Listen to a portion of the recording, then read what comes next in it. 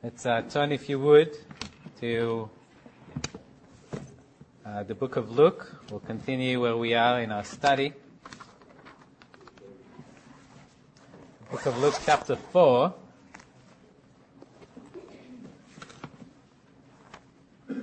Just to help us find a place here, this is the beginning, or at least the beginning in this gospel, of Jesus' public ministry. If you remember, we looked at his birth, actually the birth of John the Baptist, the prophecies regarding Jesus, and then Jesus' birth. And last time we looked at John the Baptist, then we looked at Jesus being baptized, which is when the Spirit came upon him to empower him with the earthly ministry that he's been given. And last week we looked at the temptation in the wilderness, where the Spirit led him to the wilderness and Satan tested him, and we started getting a good look of who was the Lord Jesus as a man here on the earth. Well, this is now the beginning of his earthly ministry, at least as recorded in this gospel. Chapter 4, starting verse 14. Then Jesus returned in the power of the Spirit to Galilee, and news of him went out through all the surrounding region. And he taught in the synagogues, being glorified by all. So he came to Nazareth, where he had been brought up, and as his custom was, he went into the synagogue on the Sabbath day, and stood up to read.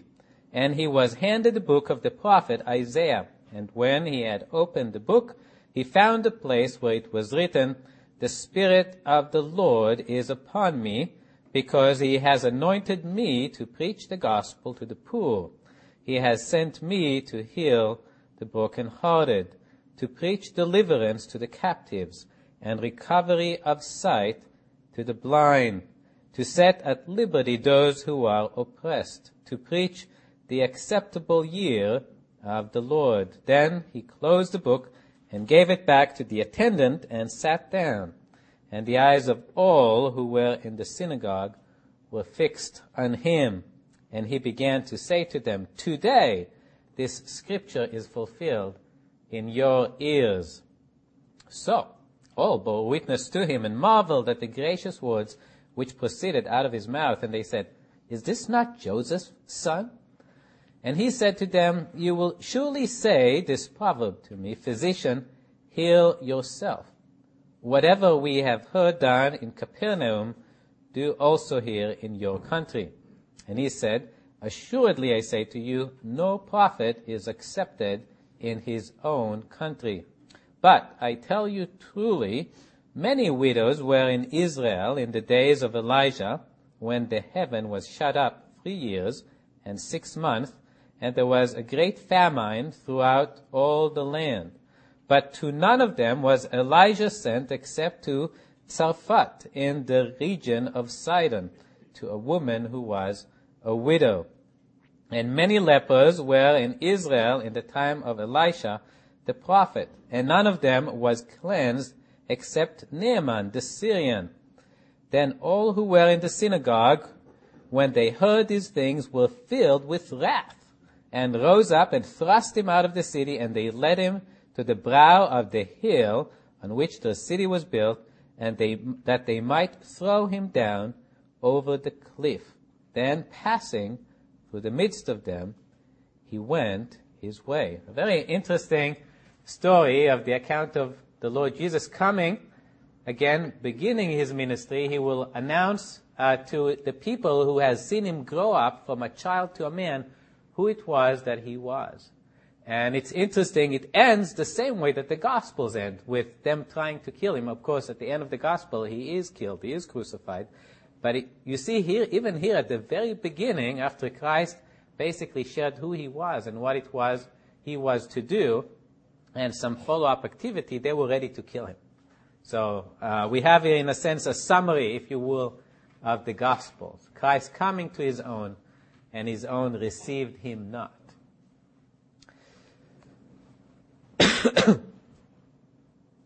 It's interesting here, as we look at the way he presents himself. He goes into the synagogue, And it says that he went up and he stood up to read.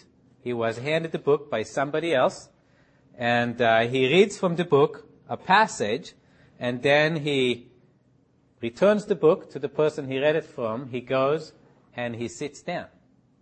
And then when people are obviously focused upon him, then he says, all these things have been fulfilled in your hearing. It's an interesting way in which he's announcing himself. What strikes me throughout this passage about the Lord is an amazing humility and gentleness as he's approaching his people. Think of it, he is the Lord of glory. When he comes the next time, he'll be riding on a white steed with a sword coming out of his mouth, and everyone who is rebelling against him will be slain at that time. This is the same person who entered the synagogue. And yet he enters in a very, very different manner. In fact, the way he enters seems to be a very normal synagogue service. It's almost as if he's doing everything he can not to offend them. In the regular synagogue service, there will be an opportunity for someone to read from the scriptures. He is the one that is given that opportunity. He's not breaking any tradition by coming up to the front and reading from this book. He's choosing a passage. Some people suggest that was the ordinary passage they were supposed to read that day. One of the amazing things about the Lord coming to Israel is these are a people prepared for the Lord, which means God has already given them a book all about the Messiah. So in effect, all Jesus has to do is come up, take the book that they all believed in was the Word of God, and just read the passage and say, this is fulfilled.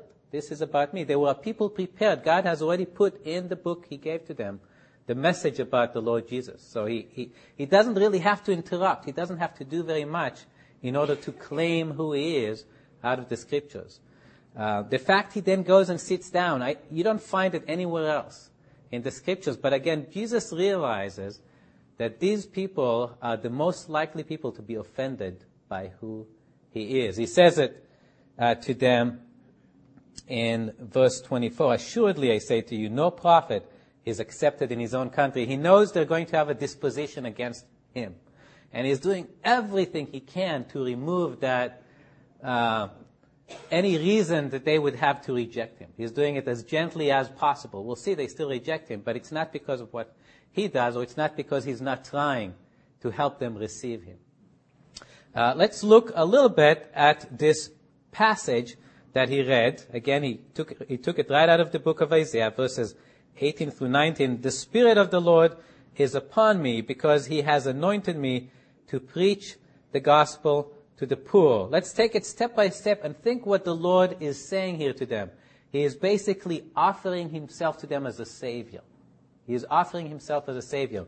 First, he is the good news to the poor. Today we hear a lot of people trying to say things to the poor as the Republicans are vying for nomination within their party. Everybody tries to come up with the magic word about what kind of tax I will use to try to help you get rich. And yet none of them is really very effective in making us rich. Christ is offering to make us rich in a very different way. Listen to this. In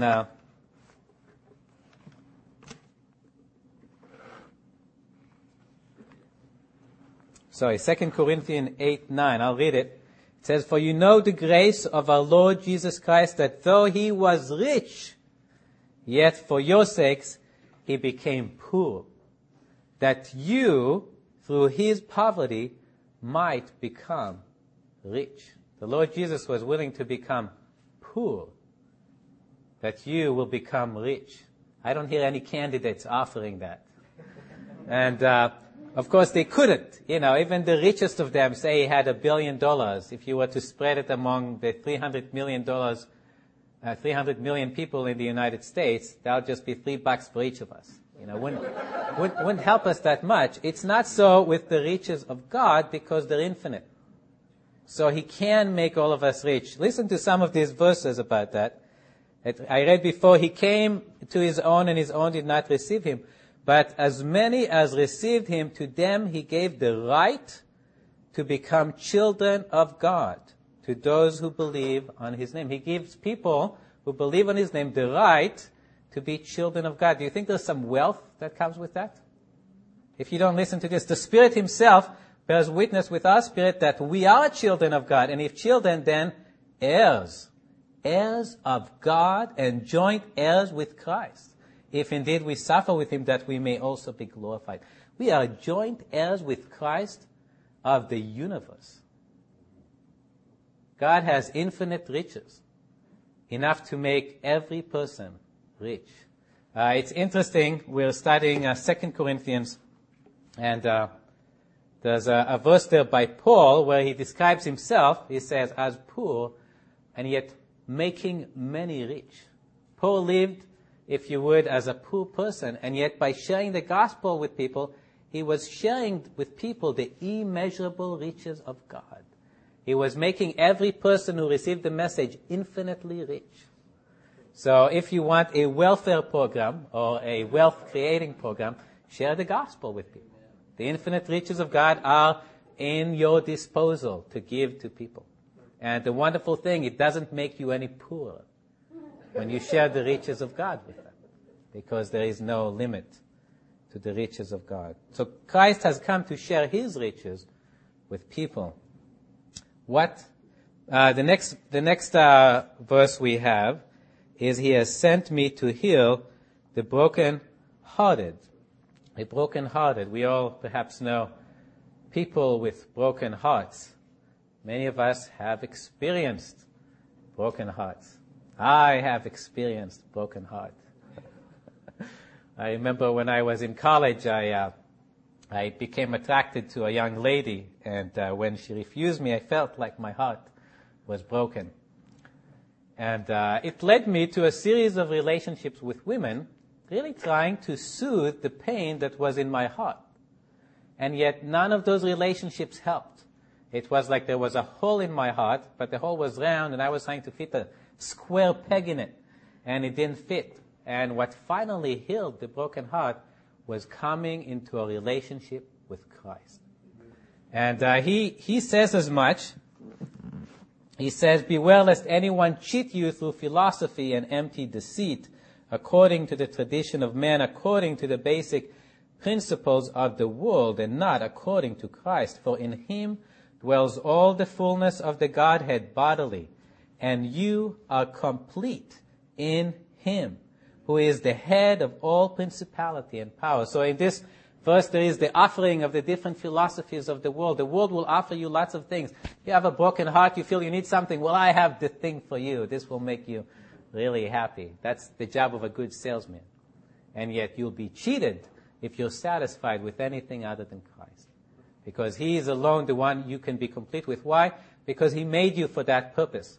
If you would, God made you with a heart, with a hole that fits a peg that only Christ has. Only he can complete you. Only he can heal the broken-hearted. The next verse, or next line, he says, he came to preach deliverance to the captives. To the captives. We don't often think of ourselves as captives. Neither did the Jews in Jesus' day. And so when he said to them, he said to the Jews who believed in him, if you abide in my word, you are my disciples indeed, and you shall know the truth, and the truth shall make you free. They answered him, we are Abraham's descendant, and have never been in bondage to anyone. How can you say you will be made free? Jesus answered them, most assuredly I say to you, whoever commits sin is a slave to sin. And a slave does not abide in the house forever, but a son abides forever. Therefore, if the Son shall make you free, you shall be free indeed. He came to free us from the captivity of sin. Captivity to sin. People don't often acknowledge that, but that is the reality, is that we are slaves to sin. Some people say, well, it's not so bad to be slaves to sin. I like my sin. Mark Twain said, it's not easy to quit smoking. I've done it 100 times.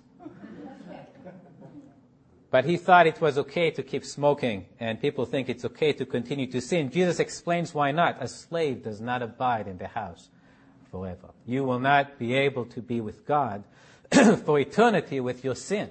If you want to be with God for eternity, you gotta be saved from your sin. And if the Son will make you free, you will be free indeed. You will be able to be in the house with the Son. He came to share his freedom with us, his freedom from sin. The next line here says, and recovery of sight to the blind. I think most of us also don't recognize the fact that we have a blindness. I used to work in the field of cleaning. I would tell people I was a world expert in cleaning. And maybe I still am, but that's no longer my job. I changed to a job where I work for a company that makes light-emitting diodes. And so now I'm going to be a light expert, hopefully. And sight is an interesting thing because you don't just need your eyes to see. You need something else. And they're all around us. We can't see them, but without them we can see nothing else. Physicists will call them photons.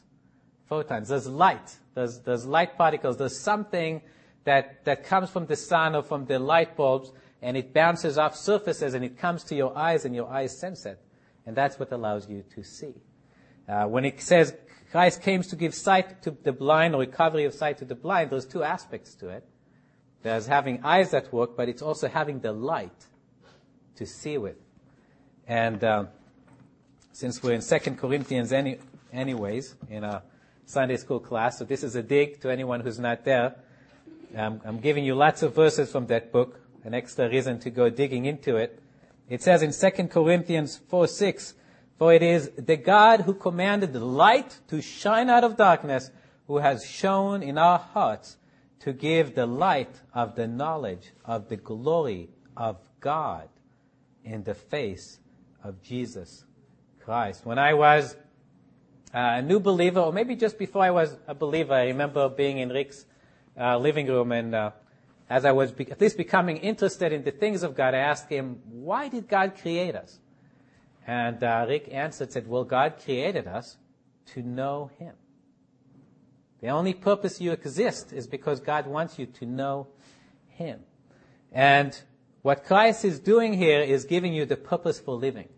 When it says, as I read, for it is the God who commanded light to shine out of darkness, who has shone in our hearts to give the light of the knowledge of the glory of God in the face of Christ Jesus. He came to make God known for us. Without the Lord Jesus, we couldn't know God. God commanded the light to shine in the first day of creation so we could see the world that he created. And it is through the Lord Jesus that the light of God shines into our heart, that we can actually come to know what God is like.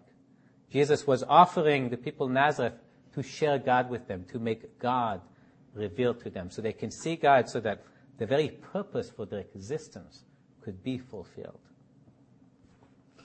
The next line here, it says, to set at liberty those who are oppressed. And I imagine in the Jewish mind, well, those who are oppressed, yeah, that's us. It's the Romans that are oppressing us. Now, that verse wouldn't work for the rest of us because the Romans are not here oppressing us anymore. But Jesus was thinking of rulers beyond the Romans that were oppressing them. The Bible calls them the rulers of the darkness of this world. It's talking about Satan and the demons who are the invisible rulers of this world. And it tells us about them in Hebrews 2:14 through 15. For as much then as the children are partakers of flesh and blood, he, that is Jesus, also himself likewise took part of the same. He became flesh and blood, that through death he might destroy him that had the power of death, that is, the devil, and deliver them who through fear of death were all their lifetime subject to bondage. So it talks here about Christ coming into this world as a man and dying as a man to deliver us from the power of the devil, which was the power of death, because we were under bondage to the devil. And to deliver us from the devil, he had to deliver us from this fear of death that we were under. There's another verse that comes to my mind in John 10:10. The thief comes not but to steal and to kill and to destroy. I am come that they might have life, and that they might have it more abundantly. I am the good shepherd. The good shepherd gives his life for the sheep. Jesus is contrasting himself here with the devil, and he calls the devil the thief who comes not but to steal and to kill and to destroy. Satan has no good goal for you in ruling this world. Okay, he came to steal and to kill and to destroy. And yet Jesus is the good shepherd, and he said, I have come that they may have life and that they have it more abundantly. That's what Christ came to offer the people in Nazareth. There's another verse that comes to my mind. Jesus said, come to me, all you who labor and are heavy laden, and I will give you rest. Take my yoke upon you and learn from me, for I am gentle and lowly in heart, and you will find rest for your souls. This is a world that has a lot of troubles and weights upon us. Sharon and me have experienced some of them lately, as many of you know. And one day when Sharon talked with her mom on the phone and was talking about this, her mom said, it's okay if you cry. It's okay if you cry. And, Sharon and I were kind of surprised that was how she felt we should respond to the situation. But it made us realize that the Lord is holding up the weight. Yes, we live in a world that has a lot of tribulation, but Christ is calling us to join his yoke. And he is the one who bears the weight of the yoke, not us. And so we enjoy freedom or liberty from the bondage that is in this world. The last verse here, to preach the acceptable year of the Lord. What does Jesus mean when he says to preach the acceptable year of the Lord? There's a verse that comes to my mind. Of course, also in 2 Corinthians. For he says, in an acceptable time I have heard you, and in the day of salvation I have helped you. Behold, now is the accepted time. Behold, now is the day of salvation. Many of you might know what the word amnesty means. Amnesty, I think I had it written down here as a definition to make sure I get it right. Amnesty is a general pardon for offenses, especially political offenses against a government, often granted before any trial or conviction. It is an opportunity for people to come forward and confess the wrongs they have done without experiencing the full consequences for their deeds. And I have an example for you that's very applicable. Right now, there is an amnesty in California. Maybe you haven't heard of it. Maybe some of you have. The Franchise Tax Board officially launched a tax amnesty on August 1st, 2011. California taxpayers who need to report additional income from foreign accounts or who have participated in abusive tax avoidance transactions have an opportunity to pay their taxes and interest in return for a waiver of most penalties. The Franchise Tax Board has posted forms for taxpayers to use in requesting amnesty and issued a news release announcing the start of the amnesty. California's tax amnesty runs from August 1st through October 31st, 2011. That's tomorrow. So for those of you who didn't quite understand what this said, this is an opportunity for you if you've been cheating on your taxes, particularly by hiding some of the money that you've been making. And the government's been getting more clever in finding people who do that because there's more things are done electronically these days, and whatever search engines can filter into foreign bank accounts, etc., they can probably find you now. But they don't really want to go after you. They much rather you just come and bring the money.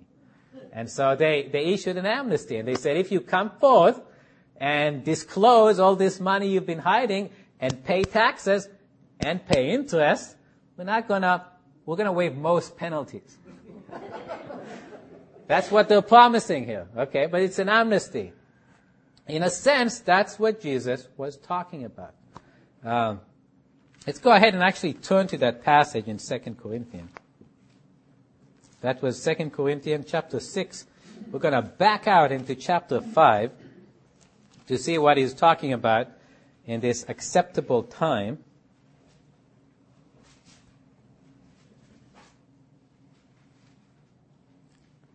We'll back out to chapter 5 and verse 18. Now all things are of God, who has reconciled us to himself through Jesus Christ and has given us the ministry of reconciliation. That is, that God was in Christ reconciling the world to himself, not imputing their trespasses to them, and has committed to us the word of reconciliation. So there it is. God is not, there's a period of time when God is allowing you to come, confess your sins to Him. Yes, I have sinned. Yes, I am a sinner. I've come to you to repent of my sins and turn back to God, and from now on live the life you want me to live. And God says, all the sins you have done are forgiven. Forgiven. For each of your sin, you deserve to pay the penalty of death and eternity in the lake of fire. God will say, forgiven. It's all forgiven. That's the offer of the gospel that God has for you. But there's a certain period of time where this amnesty is available. That's why He says, behold, now is the accepted time. Behold, now is the day of salvation. Right now, there is an opportunity to come and claim God's amnesty for your sins. Now, you may wonder, how can God do this? How can God just forgive my sins? Well, you can keep going in verse 20. Therefore, we are ambassadors for Christ, as though God were pleading through us. We implore you on Christ's behalf, be reconciled to God. For He made Him who knew no sin to be sin for us, that we might become the righteousness of God in Him. So God can offer you this amnesty because all your sins have been paid in Christ on the cross. God is not unjust or unholy in dealing with your sins. They've all been paid for. It's like California being able to waive all your tax violations because somebody else has now paid the penalty in your place. Well, Christ has paid. So He can come and offer the people of Nazareth forgiveness of sin based on the fact He Himself was going to pay for their sins. I don't know about you, but I agree with the statement in the Scriptures as we go back to chapter 4 in Luke, where it says, so all bore witness to Him and marveled at the gracious words which proceeded out of His mouth. These were gracious words. Jesus was offering them God's riches at His expense. That's the definition Bill liked using for grace. God's riches at Christ's expense He was offering to them. Of course, as we see, things go from good to bad here. First, we see them saying in verse 22, is this not Joseph's son? And you might take it differently, in different ways. What do they mean by saying, is this not Joseph's son? Well, we'll remove any doubt from your mind by looking at the passage in Mark chapter 6. It's not a good thing that they're saying, isn't this Joseph's son? It's not a good thing. Mark 6 and chapter 1. Mark 6 and verse 1. Then He went out from there and came to His own country, and His disciples followed Him. And when the Sabbath had come, He began to teach in the synagogue, and many hearing Him were astonished, saying, where did this man get these things? And what wisdom is this which is given to him, that such mighty works are performed by His hands? Is this not the carpenter, the son of Mary, and the brother of James, Joseph, Judas, and Simon? And are not his sisters here with us? So they were offended at Him. And it may seem like a hard thing to understand. Why does it bother them that Jesus grew in their midst? But I think we could understand as people, the issue here is really that of pride. As you find when you go to most places, people try to set up some sort of a hierarchy. They kind of try to find out, well, who's important, who's really good in soccer, who's not so good in soccer. I know here in the U.S. they don't care about soccer so much. But, maybe baseball or other sports, they started setting up a hierarchy. Who's the cool people, who are the not so cool people. And they had this structure in Nazareth. And Jesus was probably at the very bottom. Why? Because He wasn't going to have any part of it. As people were pushing themselves forward, as people were trying to move forward in the social ladder, Jesus wasn't interested. He was trying to find the bottom. Because that's why He came. He came to be the servant of servants. And for Jesus to come and all of a sudden be this great person who has such wonderful messages from God and such miracles behind Him was offensive. It basically meant everybody else had to take a step down in the social ladder because Jesus was moving up. Now, Jesus wasn't seeking it for himself, but that's the mindset of the people. The mindset of the people was how it was affected them socially, because they were self-seeking, not like Jesus. There was a verse about this. I was looking for a verse for this. Of course, I could find something in 2 Corinthians. It says, "But they, measuring themselves by themselves and comparing themselves among themselves, are not wise." That's the way people are. They compare themselves with each other, trying to seek their higher ground. And that's, of course, not the way God is. That's not the way God is. Pride.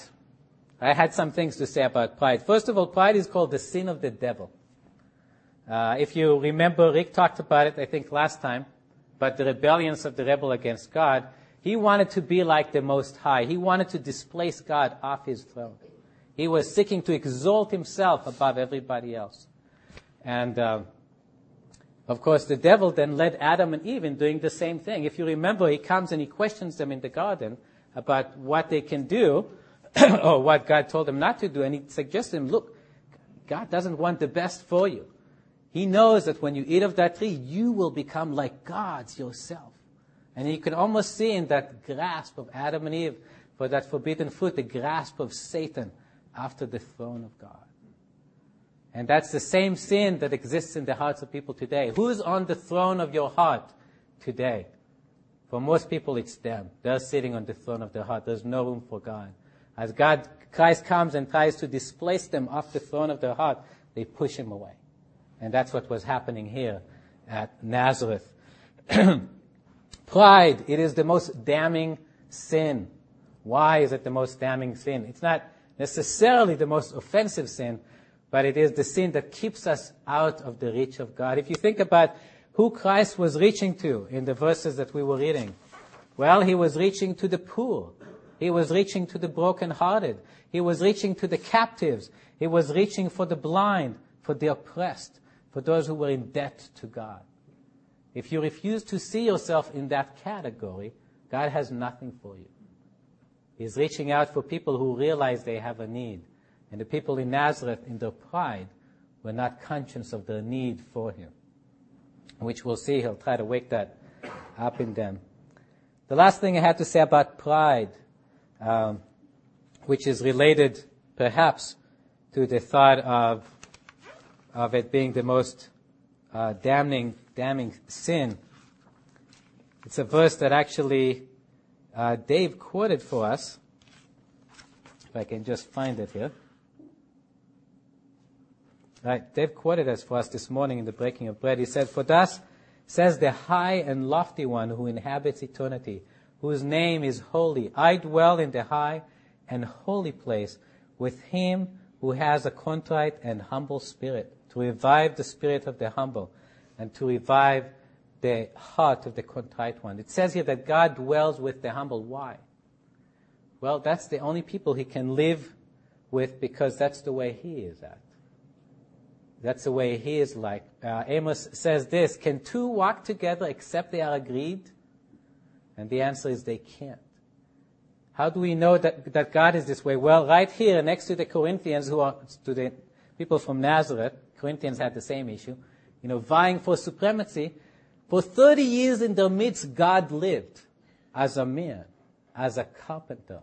And you know what? He was perfectly satisfied and happy as a carpenter. Why? Because he has no pride. Pride is sin, and he has none of it. God is not bothered by pride. He doesn't have any pride. He was perfectly happy for 30 years to live in his Father's will as a nobody in Nazareth. And here you have mankind vying for an inch above the other person, and when Christ somehow suggests that he's on top, they won't let him move that way, and so they completely reject him. And so, for you to live with God, you can't have pride. Pride is a sin like all other sins that must be repented of in order for us to be able to come into fellowship with him. So enough about pride. Let's look at Jesus' response to them back in Luke chapter 4. It says, and Jesus says to them, you will surely say this proverb to me, physician, heal yourself. Whatever we have heard done in Capernaum, do also in your own country. So Jesus knows what they want. What is it that they want? They want a miracle. They're saying, prove it. Okay, you're claiming to be the Messiah. Well, now prove it. Whatever we've heard of you doing in Capernaum, do here in front of us so we can see it. And then we'll believe in you. Well, the truth is there's unbelief. They're talking in unbelief. They're refusing to believe what he's saying about himself. And so they're asking him to prove it. And Jesus responds to them in two ways. First of all, he is warning them about this. He says, assuredly I say to you, no prophet is accepted in his own country. Again, Jesus knew that of all people, these would struggle the most with believing in him. And he loves them, and he still wants to save them in spite of it. And so he's warning them, look, people don't believe in prophets that come out of their midst. You guys are in a very dangerous territory because I came from your midst. And I'm telling you, I'm a prophet from God, and I'm telling you that people don't generally accept prophets that come out of their midst. So you really need to pay attention here. Okay, he's trying to get their attention. And then he gives them a Bible lesson, which makes sense. They're in a synagogue. They came, they wanted to hear about God. He has a lesson for the day. And we'll find out, unfortunately, it's not the lesson that they like. But he says, I tell you truly, many widows were in Israel in the days of Elijah, when the heaven was shut up 3 years and 6 months, and there was great famine throughout all the land. But to none of them was Elijah sent, except to Zarephath, in the region of Sidon, to a woman who was a widow. And many lepers were in Israel in the time of Elisha the prophet, and none of them was cleansed, except Naaman the Syrian. What's the lesson? They want a miracle. All right, he goes in the Bible back to really the last accounts of, if you would, widespread miracles. You could probably find a dozen or so miracles that Elijah and Elisha did.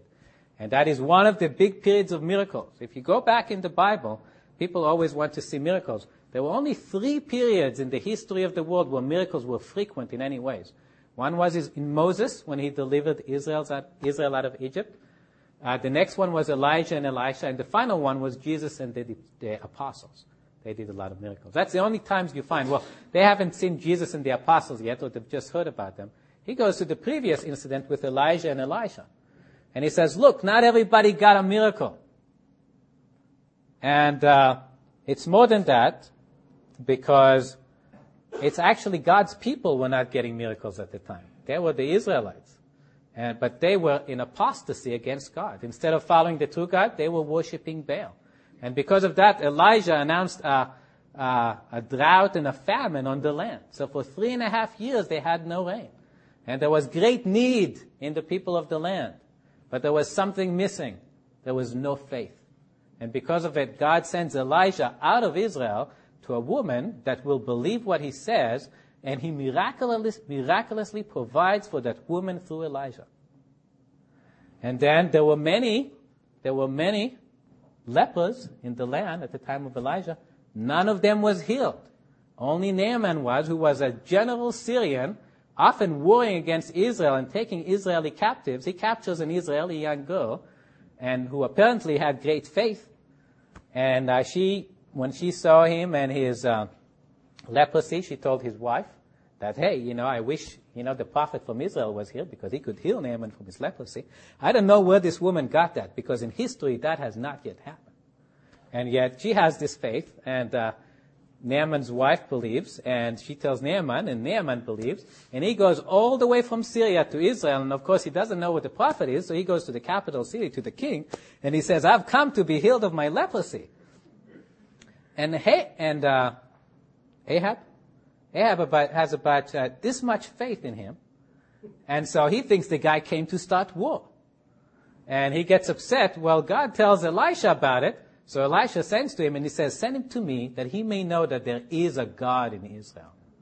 So here was another Gentile who believed what God's people wouldn't believe. So not just is God selective in miracles, not everybody gets it. People get it that believe. And in the days of Elijah and Elisha, there was no faith in Israel. And so it was the Gentiles that were getting it. Now, you might start understanding why the people were so angry hearing it, because Jesus was comparing them to the people in Elijah and Elisha's day, people that had no faith. He has come. He has read to them the word of God. They have heard reports about him. They had lots of reason to believe. The only reason they're rejecting him is their pride. And he is giving them a stern warning here. Look, you are like these people with no faith. And Jesus says this somewhere else. He says, a wicked and adulterous generation seeks after a sign, and there shall no sign be given unto it, but the sign of the prophet Jonas. And he's talking there about his resurrection that will happen later. So Jesus is saying, I'm not going to give you a sign, effectively, because you guys have no faith. You're rejecting God. We'll see, he gives them a sign. But again, not the one that they were looking for. So, perhaps as we expect, we see a negative reaction from the Corinthians. It reminds me of something that Michael said, which I didn't know about at the time, when he shared his testimony with other people, and I was listening to him. God used me to share with Michael before he got saved, and at some point, Michael, I think, asked me whether he was a sinner bad enough to go to hell.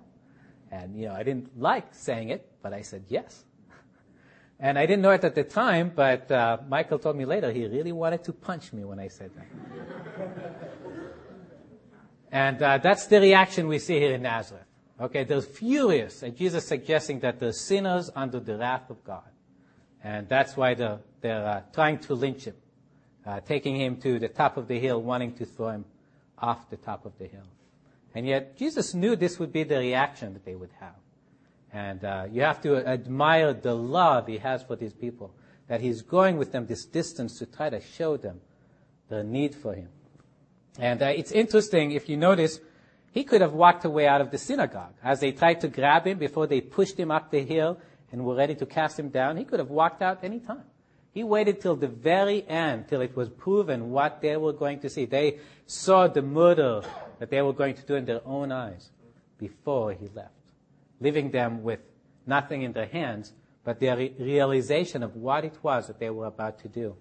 Again, trying to convict them of their sin. Jesus had a discussion like that with the Jews at another point. And he said this, you seek to kill me, a man who has told you the truth from God?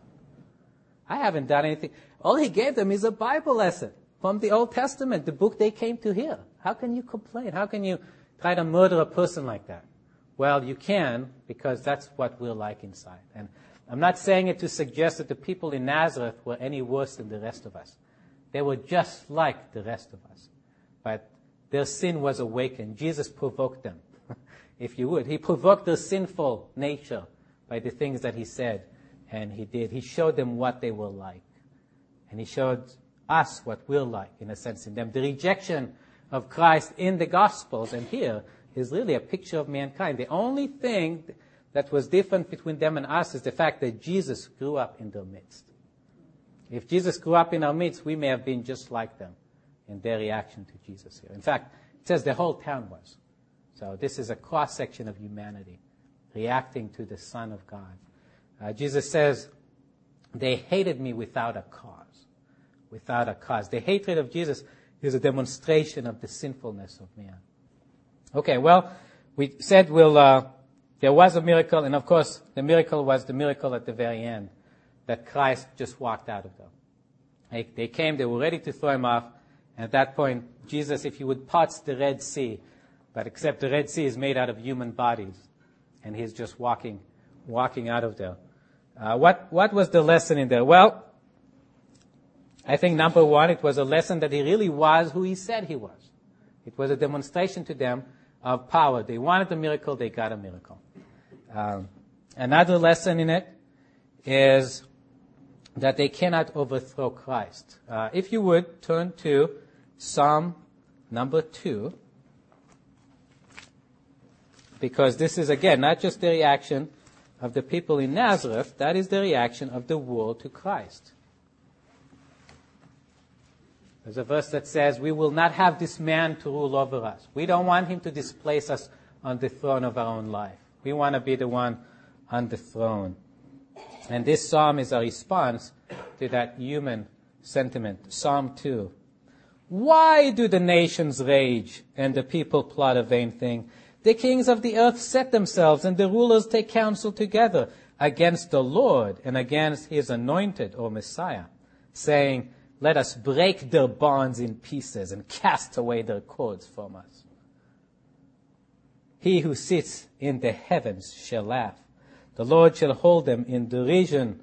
Then he shall speak to them in his wrath and distress them in his deep displeasure. Yet I have set my king on my holy hill of Zion. You do not displace him. He is the king. I will declare the decree. The Lord has said to me, you are my son. Today I have begotten you. Ask of me, and I will give you the nations for your inheritance, and the ends of the earth for your possession. You shall break them with a rod of iron. You shall dash them in pieces like a potter's vessel. Now therefore be wise, O kings. Be instructed, you judges of the earth. Serve the Lord with fear and rejoice with trembling. Kiss the Son, lest he be angry and you perish in the way when his wrath is kindled but a little. Blessed are all those who put their trust in him. The amazing thing to me in all this isn't the fact that Jesus walked away. It's the fact that one day Jesus was not going to walk away. One day Jesus was going to stretch out his hands, and people were going to nail it to a cross. And they were going to lift him up to die of deprivation. And yet, why is it that Jesus allowed them to do that?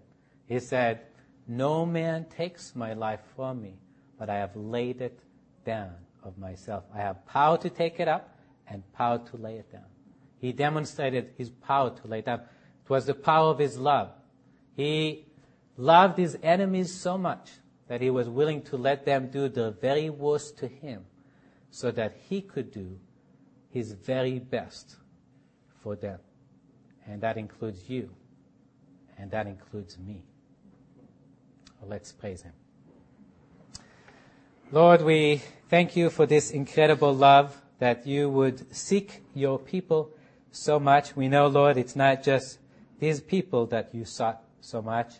It is us that you sought just as much. We thank you so much that you came to give us your very best, your all, that we might indeed be rich in you and have all the blessings that you've come to give to us. We pray here, Lord, if there's anyone here that is still holding on to their pride, wants to keep themselves on the throne and, so to speak, is keeping away Christ and all the blessing that Christ wants to bring into their lives. We pray that you help them put that pride away and receive him. For we ask in Jesus' name. Amen.